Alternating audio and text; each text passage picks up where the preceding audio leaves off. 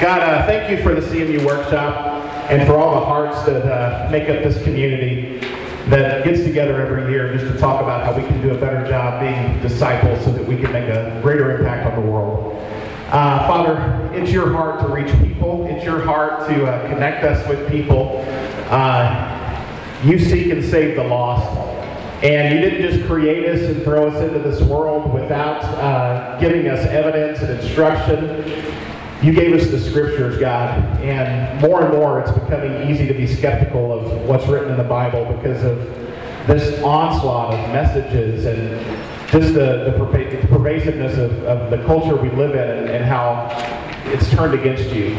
And so, Father, I just pray that as we think about how we can make a greater impact on the world, that we'll understand that, Father, it is intellectually possible and feasible and even makes a lot of sense to have faith in you.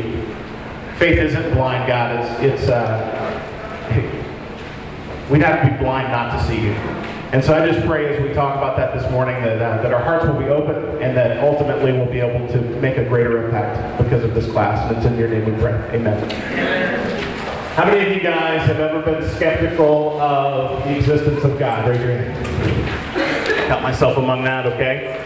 How many of you maybe came to a belief that God is real, but then you couldn't really wrap your mind around this Bible thing being from Him? Anybody in that boat?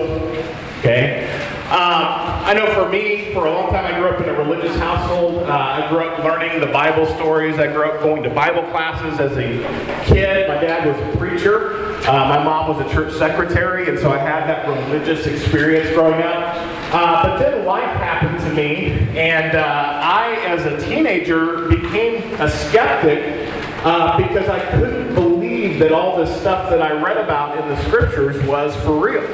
I could not believe that people rose from the dead. I could not believe that there was a God of heaven that supposedly loved us and then gave us this book with all these instructions in it that didn't make any sense to me.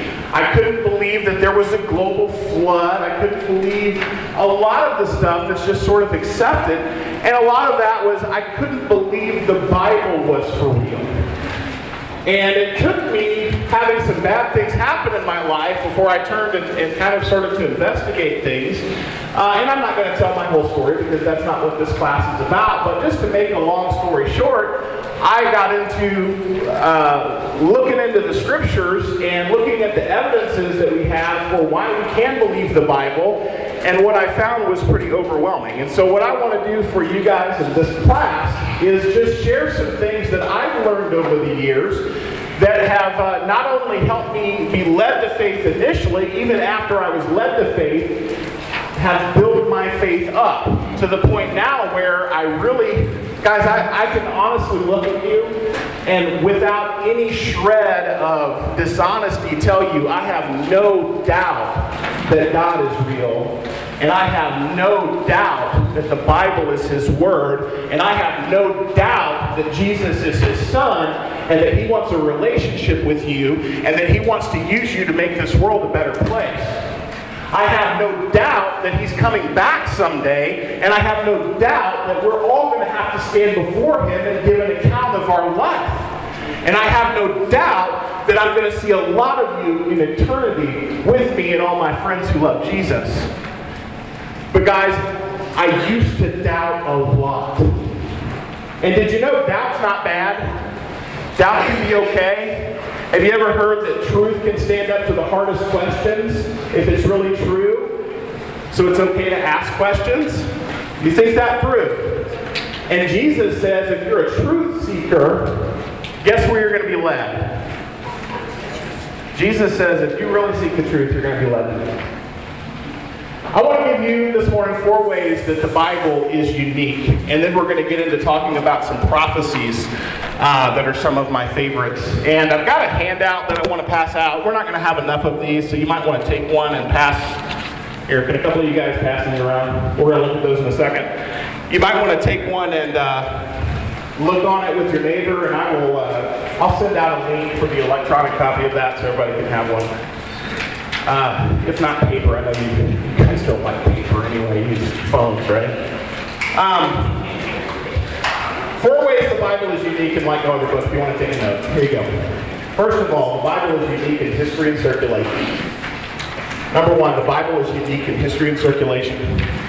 Does anybody remember what happened in 1455? Ollie, right? Johann Gutenberg invented the printing press. And you may think that's not a big deal, but how many of you guys have a cell phone? You got a cell phone? You want to know why you have a cell phone? Because Johann Gutenberg invented the printing press in 1455. When Johann Gutenberg invented the printing press in 1455, it was the first time we could mass distribute information the way you do with books. You want to know why he invented the printing press in 1455? Anybody? It was to print the Bible. That was the only reason that he invented the printing press in 1455. It was to get the Bible into the hands of the common man. Did you know that since the first Bible was printed in 1455, it has been the best-selling book of all time? There have been, some estimates say, over 2.5 billion copies of the Bible printed since 1455. In fact, there is no book in history that even comes close to rivaling the distribution and dissemination of the Christian Bible. The Bible has been translated into 2,500 languages. Currently, there are over 500 languages that it's being translated into. That's being worked on right now. We've got people that are going to indigenous people groups that do not have an alphabet. All they have is a language. And so we have missionaries going and working with these people to help them craft an alphabet and teach them to write and help them become literate so that we can then copy the Bible into their language and give it to them so that they can read the Scriptures. There's no other book that's being done with. Just the Scriptures. In fact, the Scriptures are being distributed. I think 20 million a year is about the number of copies being sold. 1 year, the Geneva Bible Society gave away 430 million copies just in 1 year. There is nothing in history that comes close to rivaling the distribution and dissemination of the Christian Scriptures. It is literally everywhere, and where it is not, there are people and groups and organizations actively working to make it possible for it to be there. There's nothing else like it in that sense. Additionally, the Bible is unique in authorship and continuity. The Bible is unique in authorship and continuity. The Bible is composed of 66 books. It's not simply a book, it is a book of books. It has over 40 different authors that wrote in 3 different languages on 3 different continents over the course of about 2,500 years. And it would be one thing for them to simply address one topic and agree, but the thing is, there's that much time between the writing of these books.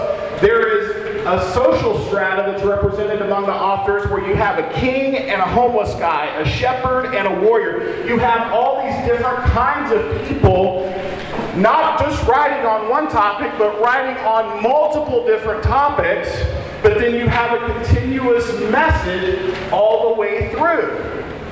This is another thing that's crazy about the Bible, the continuity that's there. And I challenge you to take just one controversial topic, throw out like the topic of abortion, and let me take 40 of you guys from this room who aren't even all that different. You live in the same time period. You roughly come from the same social strata. You live in the same country, in the same culture. I will take 40 of you, and I will sit you in a room. I'll give you the topic of abortion and ask each of you blindly to write an essay, and then come out and we'll see if all of you agree. Do you think you're all going to agree?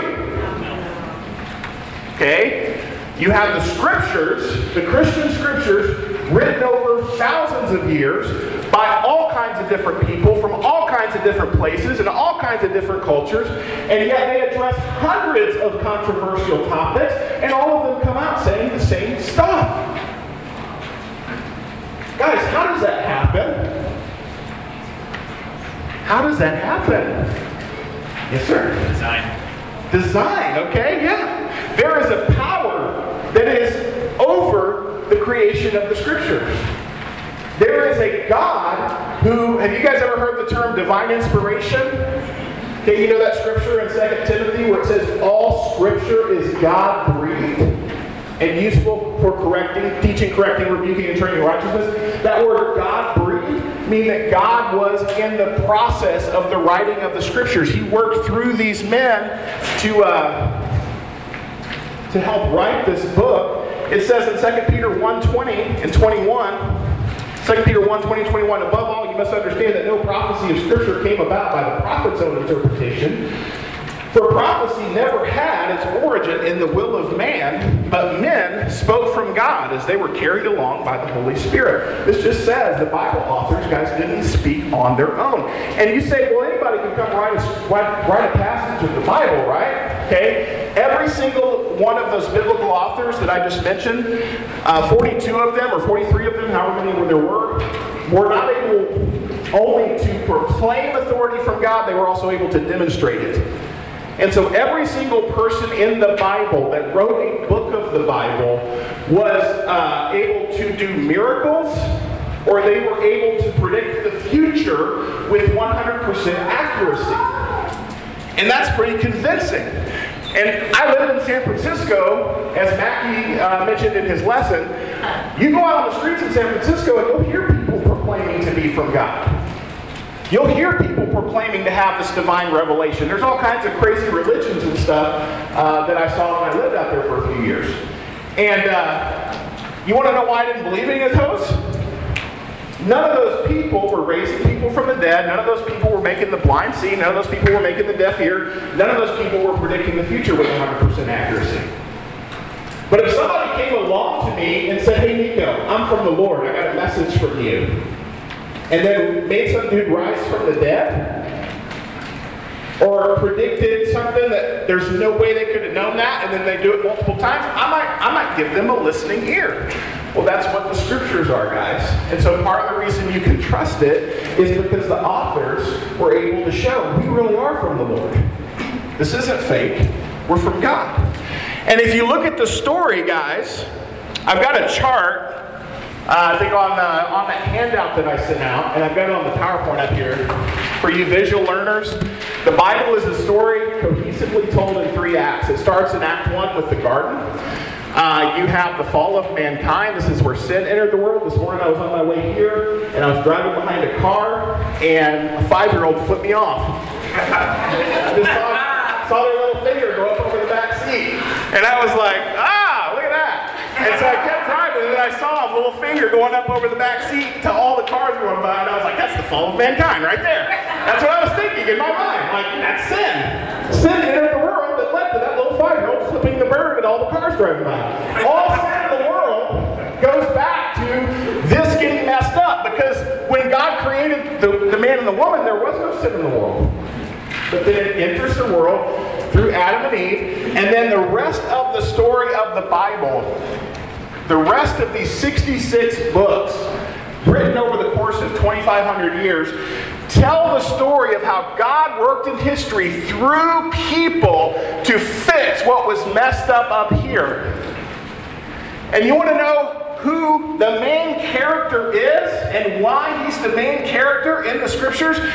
There's a reason Jesus' name is so big right here, because the whole Bible is the story of how God works through Jesus Christ to make the world right.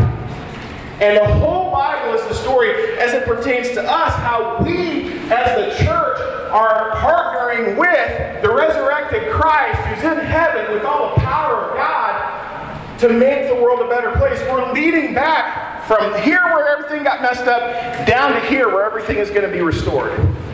And the arc of the Bible starts with 2 people in a garden. It ends with multitudes in the city. 2 people in the garden, right with God, in harmony with everything. It ends with multitudes in the city, right with God, in harmony with everything. There is a logical arc to the whole thing. And to me, as a skeptic, guys, when I look into this and I see this and I see there's actually a cohesiveness here. This isn't just a mix of stuff that just kind of throw it against the wall and see what sticks. No, there is a logic and a design to the story of Scripture through the whole thing. That's a faith builder to me. You also can look at this cohesive story in terms of covenants. And we're not going to spend a lot of time on this. This is also on a slide, and I've got it on the handout for you. But the Adamic covenant, the Noahic covenant, Abrahamic covenant, land covenant. Again, this is just another way of saying, with some scripture reference here, what I just mentioned on that slide. There is a story. There is an arc. There is a cohesiveness that's present here that can only be possible if God were involved. When you consider, and some might say, well, I hear what you're saying, I understand that, but isn't it possible that the Bible is cohesive because editors went back and edited it to make it look like it fit together? Has anybody ever thought that? Has anybody ever thought that the Bible is rewritten and that we can't trust it because it's very old? Anybody? Don't be afraid. Okay, because I'm going to blow that out of the water. I'm not, the evidence is. And this is overwhelming, okay? If you look on that handout that I gave you, and I don't actually have a copy of it up here, so. But it's unique in transmission and survival. Just so you know, guys, we don't have any original copies of the Bible. Why? Because they were written on paper. And paper, papyrus, or vellum, it decays over time. And we especially don't have any copies of the Old Testament scriptures because there were some specific sects of Jews, the Masoretes for a time, and then the Talmud, two different groups of Jewish people that were in charge of the scriptures. It was kind of their charge to take care of the Bible. What they would do, whenever the scriptures would get old, the scrolls, and it would fade, they took the Word of God so seriously, when the scriptures would fade, they would copy and make a new one, but then they would burn the old ones. So that we actually don't have a whole lot of copies of ancient Old Testaments because they got burned. And they had all these other rituals and ceremonies they would go through with the copying, which I won't get into, but the seriousness which they took the Word of God was crazy compared to how flippantly you and I could treat it in our culture. But the evidence that's there, look on that handout that you have. How many of you guys have taken history classes in college? Okay, if you have ever taken a world history class and you've had a professor teach out of a world history textbook and then tell you you can't trust the Bible, they are the biggest hypocrite on earth. Because the way serious scholars, judge what is called the historicity of any old document is through three criteria. Number one, the number of manuscripts that are available.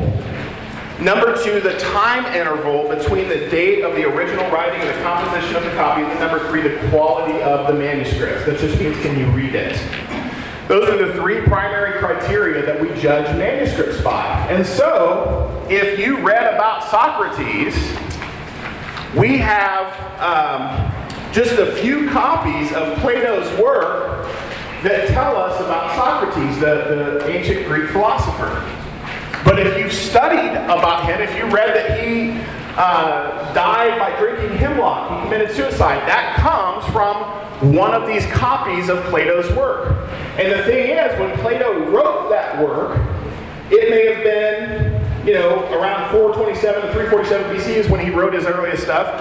The earliest copy we have then is from 900 AD. You guys see on the chart? That's 1,200 years that exists between the oldest manuscript we have and when it was actually written. So who's to say if there's a 1,200-year gap between when something was written and then the earliest copy we have, that somebody didn't come and change Plato's writing? We don't know. Because the oldest copy we have is 1,200 years removed. Did Socrates kill himself by drinking hemlock? Maybe. The best source we have, which isn't the greatest, is Plato. Okay, you guys understand what I'm saying? And there's a lot of stuff that'll be in your world history textbooks based on documents from history that are far removed, manuscripts, copies that are far removed from the original writing of when it actually happened. But we will go and listen to a college professor tell us this is historical fact. This is undisputed historical fact. And then that same professor will turn around and say, but you can't trust the Bible because it's been rewritten. And that is the height of foolishness and dishonesty. You want to know why intellectuals don't want to embrace the Bible? Because it makes demands on their life. And they can't be their own God anymore. So you can do some crazy intellectual kung fu to make the facts go away, where you can then be your own God and live life like you want to, rather than saying this is true and I need to get right with God.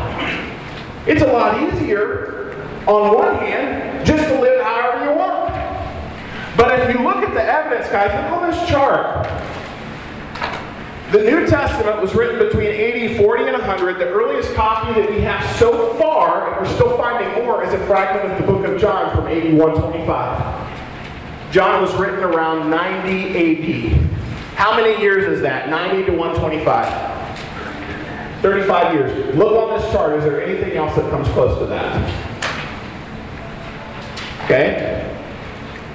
Nothing. We have a book of the Bible 35 years removed, a manuscript, a copy, 35 years removed from the original. And we found a copy of the book of Mark not too long ago, which scholars are still kicking it around to figure out it might be older than that. We might have a copy of the book of Mark from the 1st century. A fragment of it, not the whole thing.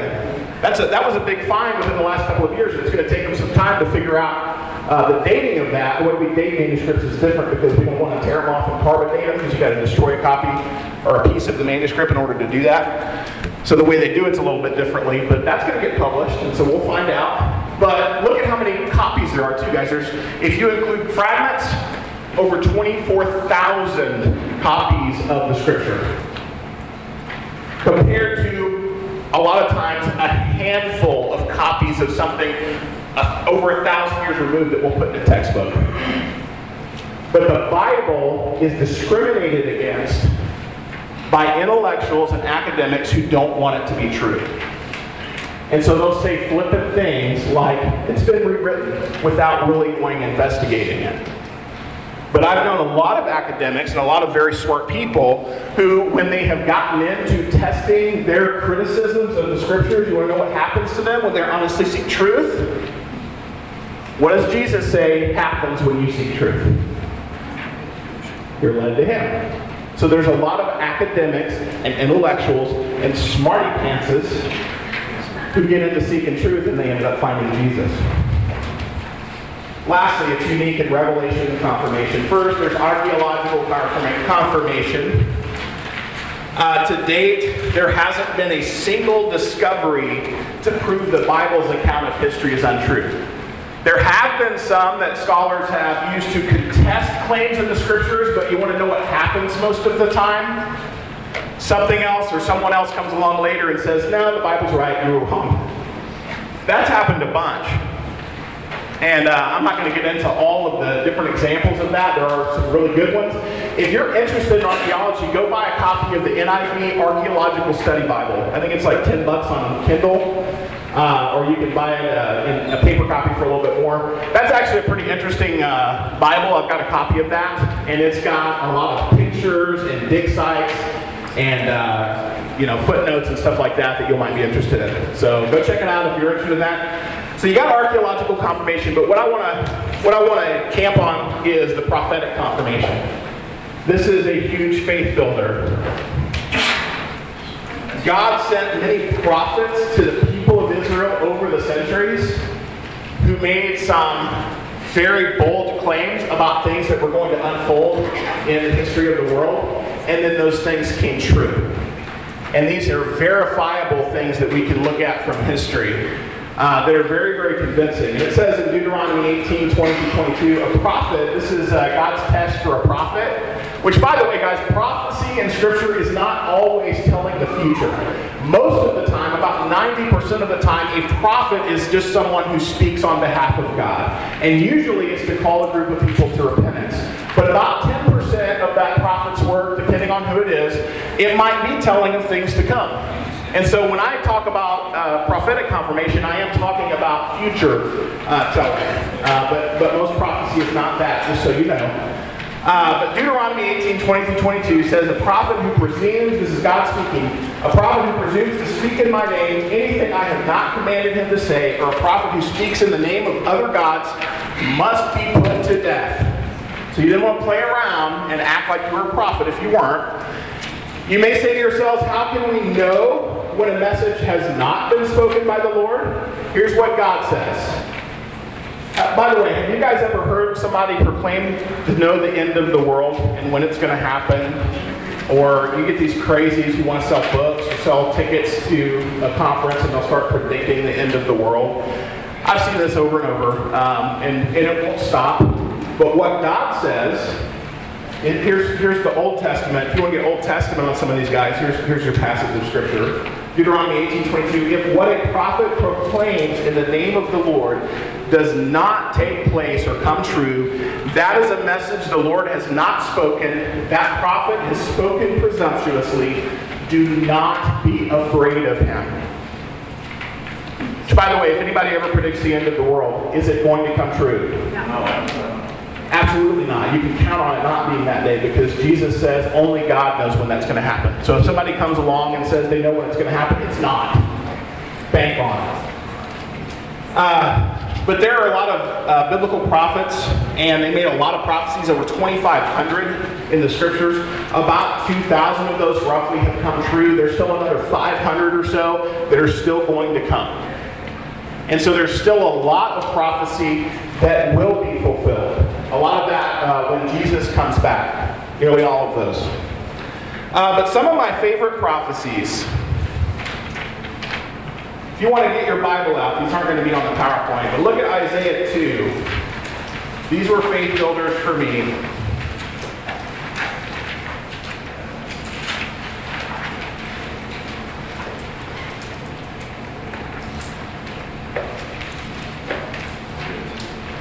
Isaiah 2, verses 2 and 3. In the last days, the mountain of the Lord's temple will be established as the highest of the mountains. It will be exalted above the hills, and all nations will stream to it. Anytime you see the mountain of the Lord's temple, that's referring to Jerusalem. Zion, Jerusalem, the mountain of the Lord, those are all Jerusalem references to the temple.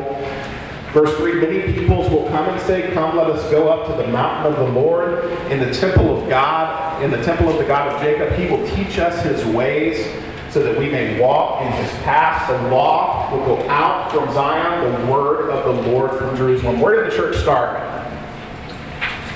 What chapter of the Bible is the inception of the church? Acts 2. What happened in Acts 2? They're in Jerusalem celebrating Pentecost. The Holy Spirit comes upon them. Loud boom, big crowd. Peter preaches. 3,000 baptized.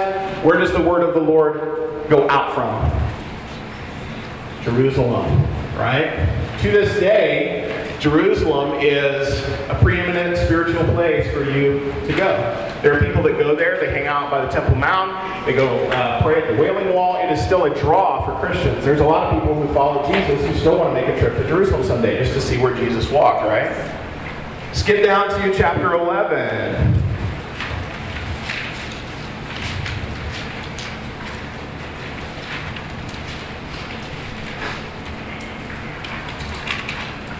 Beginning in verse 1, a shoot will come up from the stump of Jesse. From his roots, a branch will bear fruit. Who is Jesse? David's dad. Okay? We didn't talk about it, but in the covenants, there's a very, very important covenant known as the Davidic covenant. You guys know what the Davidic covenant was? That God made with David, a man after his own heart. He said, after you is going to come a king that I'm going to set up on an eternal throne. And he's going to be a king unlike any other king that you've ever seen in all the world. He's going to rule with an iron scepter. He's going to be the man. Nobody's going to be able to stand up to this guy. He is going to be the greatest king of all time. Then there's all these different prophecies about this king that's going to come. This Messiah, right? This Prince of Peace that's going to come, and he's going to rescue the sick and the weary. That's what this is talking about. The Spirit of the Lord will rest on him, the Spirit of wisdom and understanding, a Spirit of counsel and might, the Spirit of the knowledge and fear of the Lord, and he will delight in the fear of the Lord. Skip down to verse 10. This is all good. But verse 10 says, "In that day the root of Jesse will stand as a banner for the people. The nations will rally to him, and his resting place will be glorious." And it just goes on talking about this king. And I really like this. But skip down now to 53. I'm trying to go quickly here so I don't pull a Mackie Shed on you. Please tell him that I said that. You guys are all familiar. Who is unfamiliar with Isaiah 53? Is everybody familiar with Isaiah 53? Okay. I'm not going to read the whole thing because I think this is something that you guys can read on your own if you're unfamiliar. But this is a passage of Scripture that is so explicitly about Jesus that for years secular scholars said this was not in the original Bible. This was not there. This is one of those additions that could not be possibly there. And they said that about several passages, but this was one of the main ones that got criticized. You want to know what, though? They had evidence to support that claim because the oldest copy of the Old Testament we had for a long time was from the 8th century. And so who's to say that somebody didn't come along in the years after Jesus, if Jesus was in the 1st century, and then the oldest copy of this we have is the 8th century, there's a 700-year gap there where some Christian could have come along, well-meaning, to be a faith builder, although a liar, and add this to Scripture. There's other passages that they would point to and say that could have happened with. But then back in 1940, there was a young shepherd boy tending his sheep, and one of them ran away, and he goes out on the hillside of Palestine, and he finds a cave, and he thinks his sheep might be in there, so he picks up a rock. He didn't want to go in there. It was dark and scary, but he throws a rock in there, and he heard pottery break. How many of you guys have heard of the Dead Sea Scrolls? Okay, that pottery that broke was housing a scroll, and he went in there and found what was about 20,000 scrolls packed into this cave full of Jewish writings, not only Scripture, but also other stuff too that we found, but just chock full of all these preserved documents. And that was the greatest find of documentation ever. By the way, we found a bunch of other stuff too. It's still being sifted through. The Dead Sea Scrolls are being sifted through. There are also other documents, about 150,000 different manuscripts that scholars are sifting through because they've been found over the years by treasure hunters who just kind of threw them away to the side. And we just found a bunch of them in a library in England. And so there's actually some guys working on that. But the Dead Sea Scrolls are very special because we found nearly a full reproduction of the Old Testament in different scrolls throughout the Dead Sea Scrolls. And guess what was in there? Oh, the Great Scroll of Isaiah. I don't have my iPad with me, but if I show you my iPad, the cover photo is the Great Scroll of Isaiah. It's on display in museums. You want to know what's in the Great Scroll of Isaiah? Isaiah 53. To the Word. Guess how old it is? That scroll, that full scroll, 200 BC. When was Jesus born? After that. You know the calendar? Here's the calendar. A couple hundred years later, right? A couple hundred years later.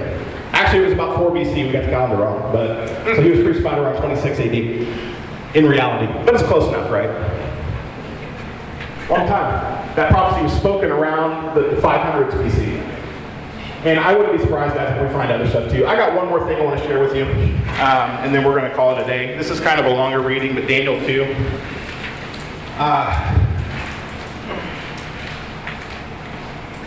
Since we're doing a workshop on Babylon, this is actually one of my favorites. And this is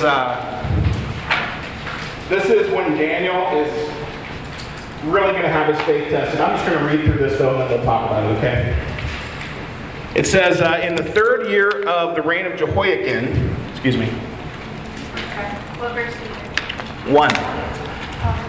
Chapter 2, verse 1. Oh, I was starting in wrong chapter, my bad. I do words, I don't do numbers. In the 2nd year of his reign, this is Daniel chapter 2, Nebuchadnezzar had dreams, and his mind was troubled, and he could not sleep.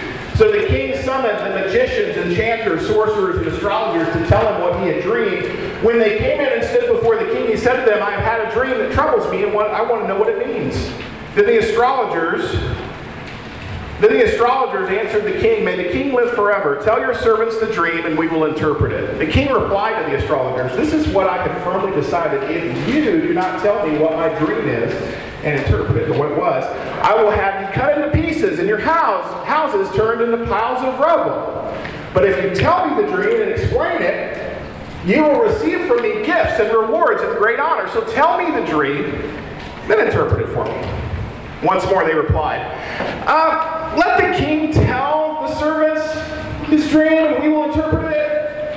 And the king answered, "I am certain that you are trying to gain time, because you realize that this is what I have firmly decided. If you don't tell me the dream, there's only one penalty for you. You have conspired to tell me misleading and wicked things, hoping the situation will change. So then you tell me the dream, and I'll know, and you can interpret it for me." And the astrologers answered the king, "There's no one on earth who can do what the king asks." Were they right? They were right. There is no one on earth, unless God steps in, who's not on earth, and lets him. And so Daniel comes in. He hears about this. He's one of the wise men. And he's one of the guys that's going to get toasted. He's going to be chopped to pieces. And his house is going to be turned to piles of rubble. Not only that, they're going to kill their families too. And so he gets together with his friends. He prays to the Lord. And the Lord gives him supernatural insight into what this dream not only was, but what it meant. And so Daniel goes back, and you skip down to verse 27. Daniel replied, "No wise man, enchanter, magician, or diviner can explain to the king the mystery he is asked about, but there is a God in heaven who reveals mysteries. He has shown King Nebuchadnezzar what will happen in days to come." Make a note of that. "Your dream and the visions that passed through your mind as you were lying in the bed are these." And then he's going to tell this story about what this guy dreamed. "As your majesty was lying there, your mind turned to things to come, and the revealer of mystery showed you what is going to happen. As for me, this mystery has been revealed to me, not because I have greater wisdom than anyone else, but so that your majesty may know the interpretation and that you may understand what went through your mind. Your majesty looked, and there before you stood a large statue, an enormous, dazzling statue, awesome in appearance. The head of the statue was made of pure gold." Make a note. "Its chest and arms of silver, its belly and thighs of bronze, its legs of iron, its feet partly of iron and partly of baked clay.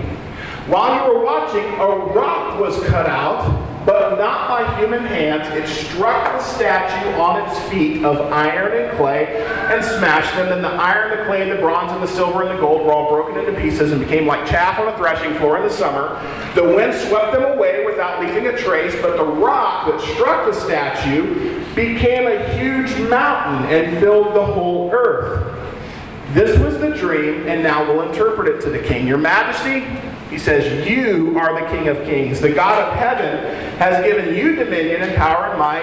In your hands he's placed all mankind, and the beasts of the field and the birds of the sky, wherever they live, he has made you ruler over them all. You are that head of gold." Okay, make a note of that. You are that head of gold. Nebuchadnezzar, Babylon. "After you, another kingdom will arise, inferior to yours. Next, a third kingdom, one of bronze, will rule over the whole earth. Finally, there will be a fourth kingdom, strong as iron. For iron breaks and smashes everything, and as iron breaks things to pieces, so it will crush and break all the others. Just as you saw, the feet and toes were partly of baked clay and partly of iron, so this will be a divided kingdom. Yet it will have some of the strength of iron in it, even as you saw iron mixes with clay. As the toes were partly iron and partly clay, so this kingdom will be partly strong and partly brittle. And just as you saw the iron mixed with baked clay, so the people will be a mixture and will not remain united any more than iron mixes with clay. In the time of those kings, the God of heaven will set up a kingdom that will never be destroyed, nor will it be left to another people. It will crush all those other kingdoms and bring them to an end, but it will itself endure forever. This is the meaning of the vision of the rock cut out of the mountain, but not by human hands." Okay. I read this as a skeptic, and it was like a light bulb went off for me, because I knew a little something about history, and when he explains the meaning of that vision, the pieces pieces started to fall together for me. Because this is a prophecy, guys, that doesn't just predict an isolated event. It doesn't just predict a single character in history and what they're going to be like. It actually predicts world history. And whenever he says, you are that head of gold, Nebuchadnezzar, Babylon, each of those metals in that statue represents a nation. It represents a culture. It represents a people. It represents, at their time, the world power. And during Nebuchadnezzar's day, guess who the world power was? He was. He was that head of gold. He was in charge on this statue. And then later on, guess who's going to come after him? A guy named Cyrus, who was representative of a nation known as Persia. Have you guys ever heard of Persian silver? Which, by the way, I didn't mention, in Babylon, that was at the time the most gold-rich country in the world. That's why it was represented by gold. You want to know where they got all their gold? They got it from plundering all the countries around them. In particular, they plundered Israel and took down Solomon's temple. They destroyed it in 586 BC. What was Solomon's temple made out of? They took all that gold from Solomon. They took all those gold shields and all those gold trinkets from the temple and they took it back to Babylon. That's why to this day, in modern day Iraq, which used to be Babylon, you will still find caches of old ancient gold. You ever seen the movie Three Kings with George Clooney? They run across a cave and they find Babylonian gold. Why? Because it was coming out of their freaking ears. It was everywhere. But after them, another country's going to come that wasn't known for the richness of their gold. They were known for the richness of their silver. That's Persia. You ever seen the movie 300? You ever notice whenever it shows the Persian army, there's a silver tint over the screen?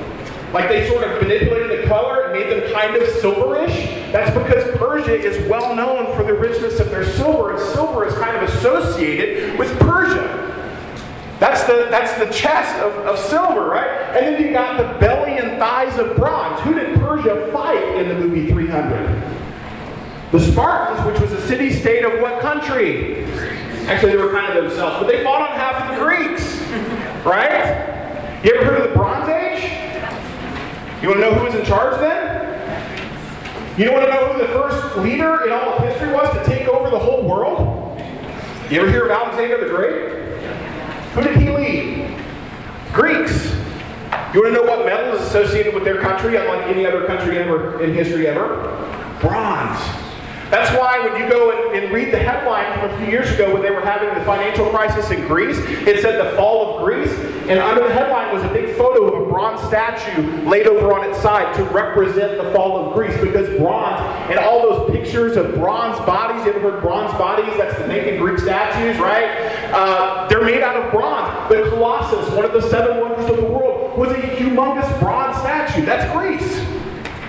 Okay? Who comes after Greece? Rome, right? They're represented by the legs of iron. Rome. Do you know iron was hard to come by in the ancient world? It wasn't for Rome. And part of the reason their military machine was as strong and as powerful as it was because of the quality of their weapons. Guys, they had more iron than any other country in history up to that point. And they were able to go and crush and kill and destroy and murder. And you want to know what scholars call the nation of Rome? Its legs were of iron, but then its feet were of what? Iron and baked clay. And so this would be a divided people that would get along with one another. You want to know what historians that tell you your Bible isn't true call the nation of Rome to this day? The divided kingdom. Google it. Rome.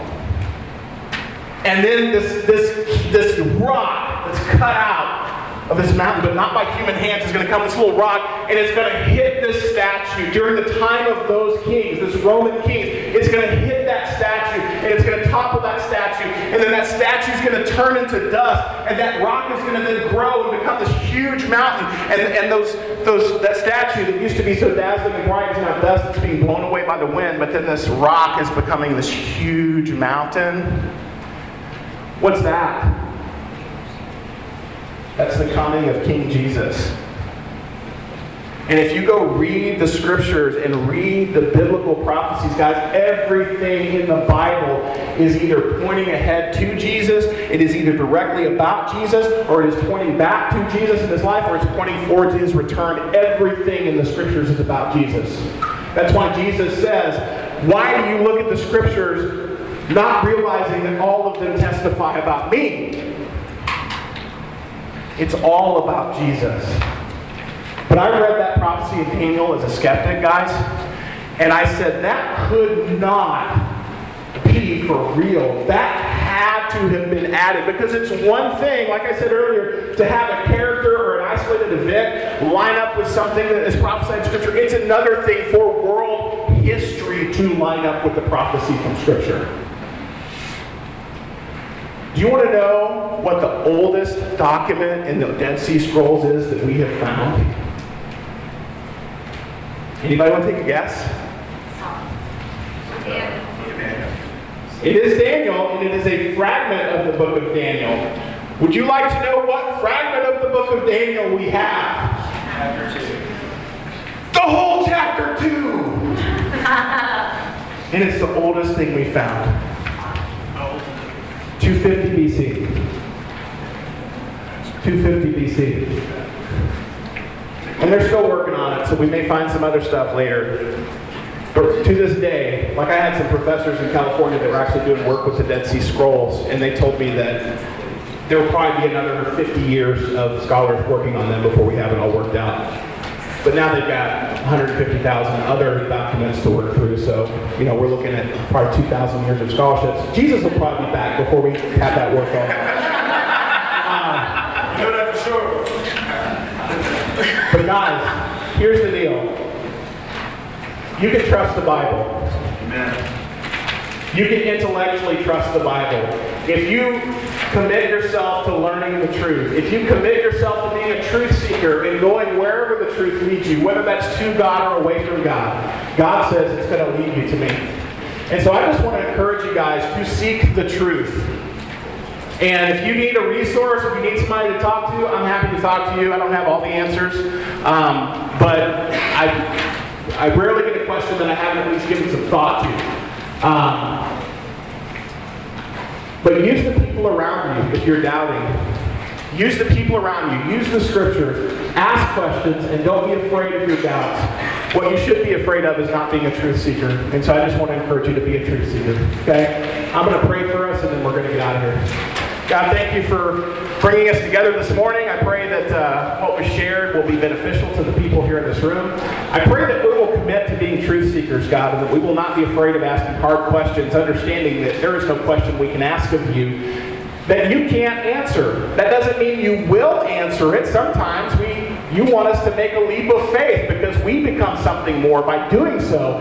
But God, I just pray that we will be faithful. And I thank you for being patient with us and for loving us and for not just throwing us into life without giving us evidence, like giving a kid a hand grenade to play around with. God, you tell us how to live. You tell us how to be. And ultimately, you want us all to come in a relationship with Jesus. That is what life is all about. Being his and sharing him. It's in his name that we pray. Amen.